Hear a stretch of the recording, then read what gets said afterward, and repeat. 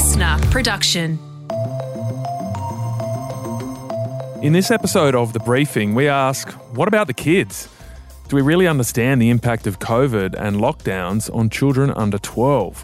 Here's Emily, who's 11. I'm feeling a bit nervous, but I'm also really excited because it means that I can go back to school and see my friends.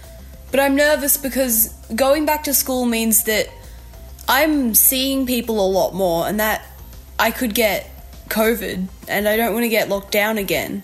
Now, counselling services such as Kids Helpline say that they're hearing a lot more from children during the pandemic, and primary school teachers have warned that kids might struggle in states like New South Wales and Victoria as they open up and the kids are coming back into the classroom.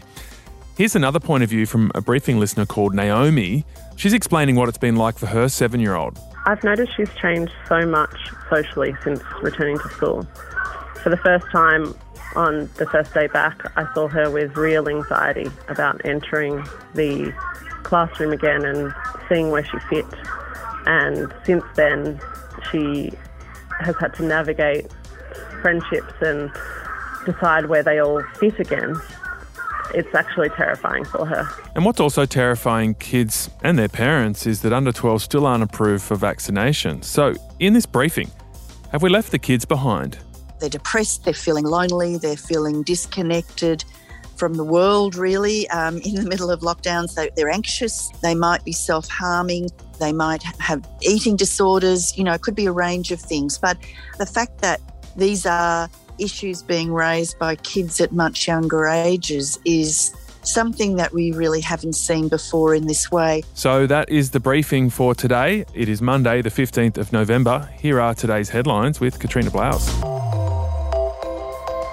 Hey Tom, hi everyone. Well, we start with some fresh health concerns for the Queen after the 95-year-old monarch pulled out of an important occasion at the very last minute. The statement from Buckingham Palace says the Queen, having sprained her back, has decided this morning with great regret that she will not be able to attend today's Remembrance Sunday service. Now, the reason this has got people really worried is that it was only last month she spent a night in hospital for the first time in years. And that incident is what stopped her from attending the Glasgow summit. This looks like it's a separate health problem, and clearly she had been well enough to plan to go to this service right up until the last moment, but just wasn't able to. Yeah, it's got people really concerned about the Queen. It is 7 months now since her husband, Prince Philip, passed away, so obviously a lot of concern for how she's doing. Queensland's border rules are set to ease now that the state has hit the 70% double dose target over the weekend. There will be a process and a lead-in time so that the Queensland Police Service and our enforcement officers can make sure that everything is in place. That's the Queensland Health Minister, Yvette D'Arth, speaking there. So, Katrina, you're expecting a big announcement today laying out the timeline? We are. It's kind of a surprise that they didn't have all of this ready to go because the 70% double dose rate was when they were saying to us, yes, that's when people will be able to come in from those interstate hotspots and home quarantine. Up until now, people have had to fork out in the vicinity of $10,000 to quarantine in a hotel. So you will have to be double dosed. You will have to have had a negative COVID test and agree to stay at home. If you're wanting to visit Queensland without needing to quarantine, that date is still expected to be December 17. Okay, so you hit the 70% double dose target yesterday, but they weren't ready to roll this new system out. So what, it's going to happen in the next few days? There's going to be some new border passes that you'll need to complete, and apparently that system hasn't been made public yet. So we are expecting an announcement from the Premier today just about how you'll go about doing that and what those rules with home quarantine will be, because it's a brand new system. Yeah, that'll be quite tricky. So do you know how it will work? If you're driving, across the New South Wales border, but you want to go, say, to Rockhampton, how will you get up to Rockhampton? Will you be allowed to drive? Is there some kind of system for that? Yeah, we don't know yet. None of this has been revealed, but I know that home quarantine for returning Queenslanders has been incredibly strict. You haven't been able to quarantine at home, for example, if you live in an apartment, and also in certain LGAs. So we're waiting to hear what those rules are and if they are equally as strict. Now, in case you missed this over the weekend, Britney Spears has been freed. A Californian court ended the conservatorship over her on Friday, West Coast time.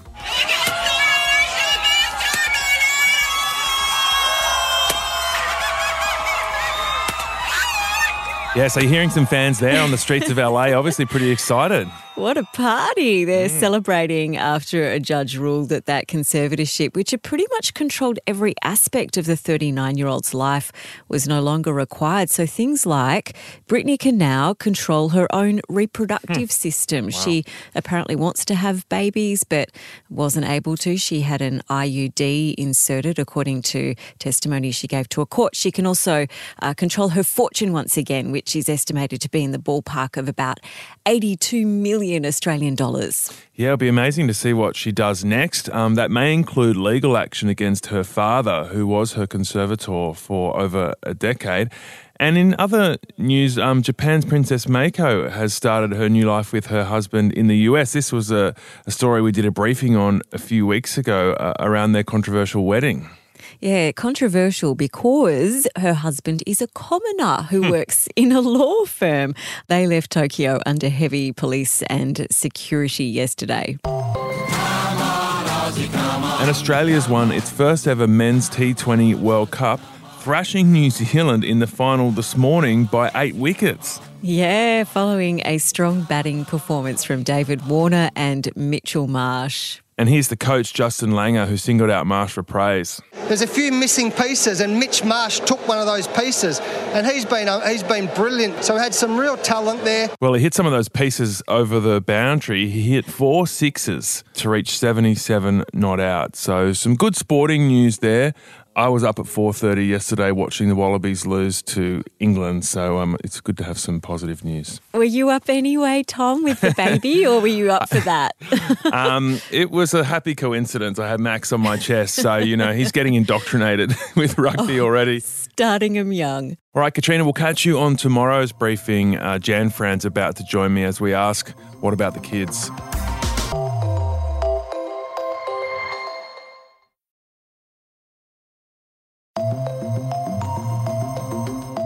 I want to get the vaccine because it will stop me from getting the symptoms as badly as I might if I do get COVID. I probably wouldn't die from it, whereas if I didn't get the vaccine, I could die from it. It will come eventually. I'll get the vaccine eventually. That was 11-year-old Emily, again, who you heard from at the top of the show. She's clearly worried there about not being vaccinated. And the federal government has responded to some of these worries that young people and young kids are feeling. They've announced a world-first children's mental health strategy for children specifically under the age of 12. It involves greater financial support to see psychologists. It involves more funding for services such as Kids Helpline and more money for kids' mental health and wellbeing centres to be established in communities. But it was only announced last month, so a year and a half into the pandemic, which I think gives a sense that we're playing catch-up when it comes to the impact of COVID and more specifically the lockdowns on young kids. Yeah. So full disclosure, Emily's dad, he works on this show. We like to call him Cuz. He's up at 5 a.m. every day editing the briefing. He also has an 8-year-old boy. That's in addition to 11-year-old Emily. He's with us now. Hey, Cuz, you've gone to your car to speak to us. Is that an indication of the chaos in your house, mate? It's been about the last 2 years, I think, trying to get into peace and quiet, rather get in the car or go on the bike, try and get away from it. As much as we want to focus on how it's impacted you, you seem to be having a terrible time. How do you reckon it's impacted your kids? I think that age group and the school group have been affected the most out of anyone because they've been locked down, especially in Melbourne, for almost 2 years and missed 2 years of school just about. And they've missed all their friends, all the social aspect of that, all the sporting aspect with their teams and whatnot. So I think they've done it quite tough. When you say they've been the most affected, what sort of signs were your kids giving off that made you think that maybe they were a little bit anxious or nervous or not handling the pandemic super well?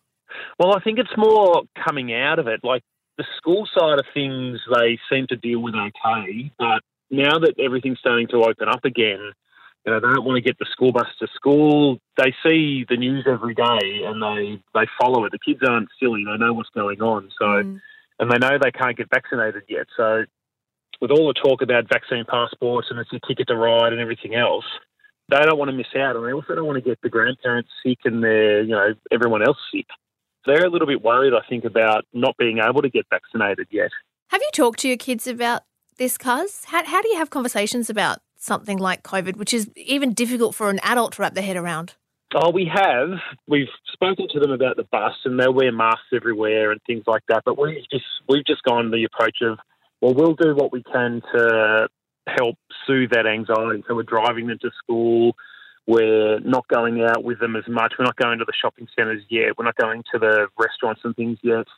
And we've basically just said to them that we'll get them vaccinated when we can, and we'll keep them as safe as we can. There's not much else you can do. Do you think, Cuz, like looking back, there's anything obvious we could have done that would have reduced the impact on kids? The constant media doom cycle that's gone on, the kids they watch everything, they pick up on everything. So the daily press conferences, I know they're probably an essential part of it, but seeing the numbers go up and go up and go up and then slowly come down and the lockdowns increase, I think that message could have been softened a little, but I'm not too sure whether they could have avoided that, to be honest, because it's affected everybody. Unfortunately, they've just been swept up in the whole thing. That was Cuz. Let's get into more detail on the impact on kids with the National Children's Commissioner, Anne Hollands. And thanks for joining us this morning on The Briefing. We have heard a fair bit about teenagers and young people struggling with mental health, presenting to emergency departments with mental health issues during the pandemic. What do we know about the way that the pandemic has impacted younger children, so children under 12? Probably one of the most concerning things about the pandemic is that we've started to see much younger children now presenting at emergency departments or ringing Kids Helpline or other help services with much more serious issues. And really that hasn't been seen in this way before. So there has been something going on, and it's particularly in those places where there's been the extended lockdowns and the school closures.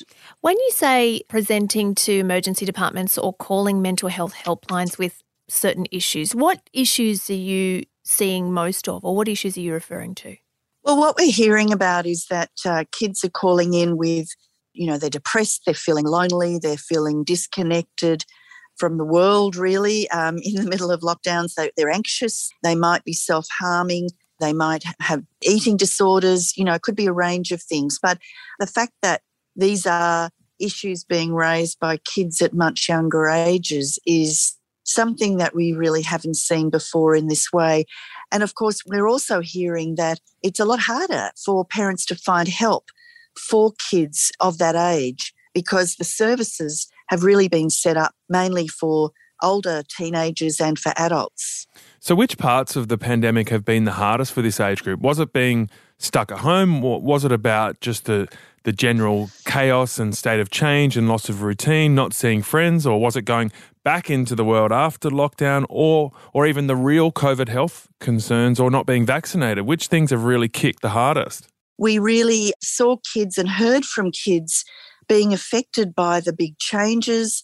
They saw their parents becoming very anxious with losing their jobs or fearful of losing their jobs. There was a lot of stress and anxiety amongst parents and adults, and kids talked about this in the surveys that have been done.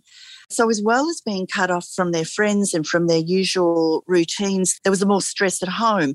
I think one of the things that's really come to light during this pandemic is the importance of school, not just as a place for academic learning, but it's a social learning environment, which means that we're really helping kids build their social and emotional skills in this environment, which is the foundation for everything else in later life. But also schools really, especially primary schools, are a hub of support for kids and their families. And often there's not much else available for this age group. And we cut everybody off from that. We cut them off without replacing that. And I think that's a sign that we really overlooked the unique needs of younger children. When you talk about the unique needs of younger children, what are you referring to? What sort of needs do they have that, say, older children or adults might not have in a time like this? Kids It's not just about learning through Zoom. Kids at this age are developing in a range of ways, and a lot of it is about these social and emotional skills, but learning to regulate your emotions, and it's self-regulation ability is the term that's used. It's about learning to get on with others, how to make friends, how to resolve conflict, how to manage in that school environment, both the positives of that social environment, but also learning to deal with the negatives. All of that was cut off. I think we really underestimated how important school is for these younger kids.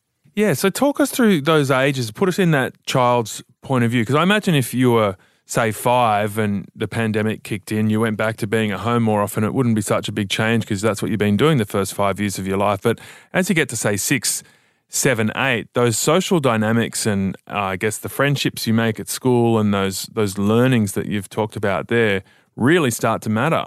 They're absolutely right, especially as you're heading towards the teenage years and that transition to high school.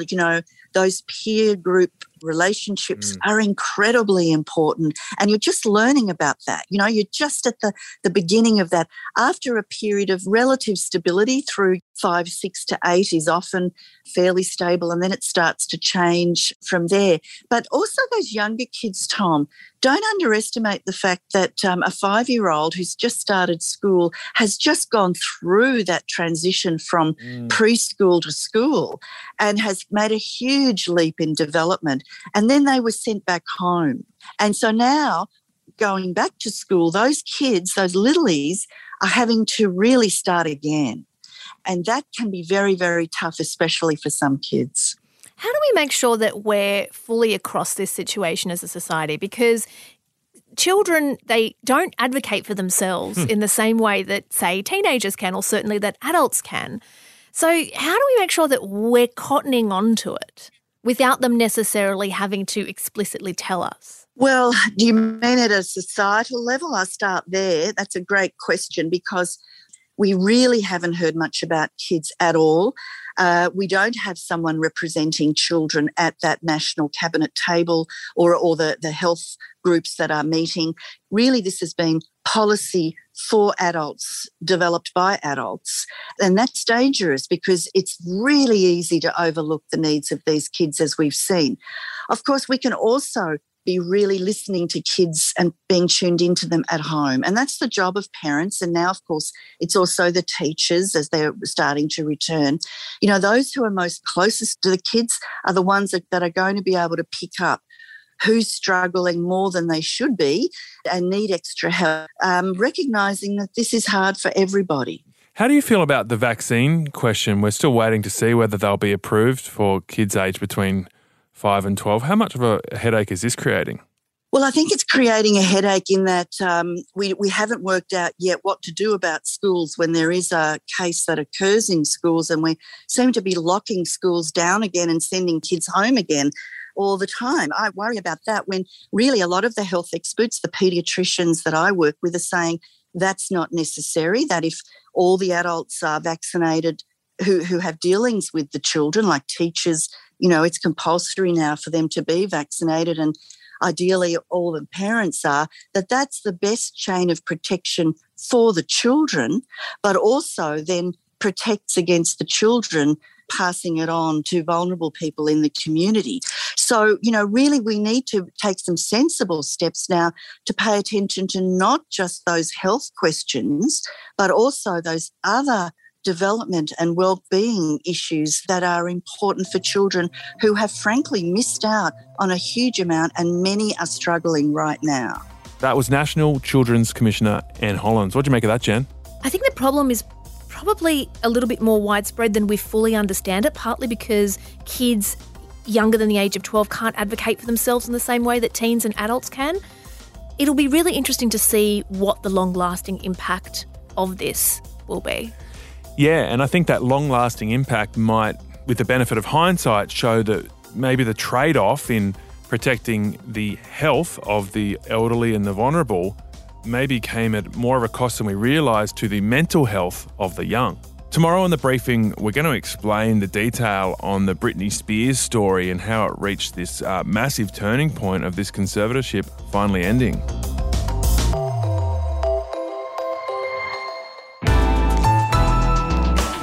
Listener.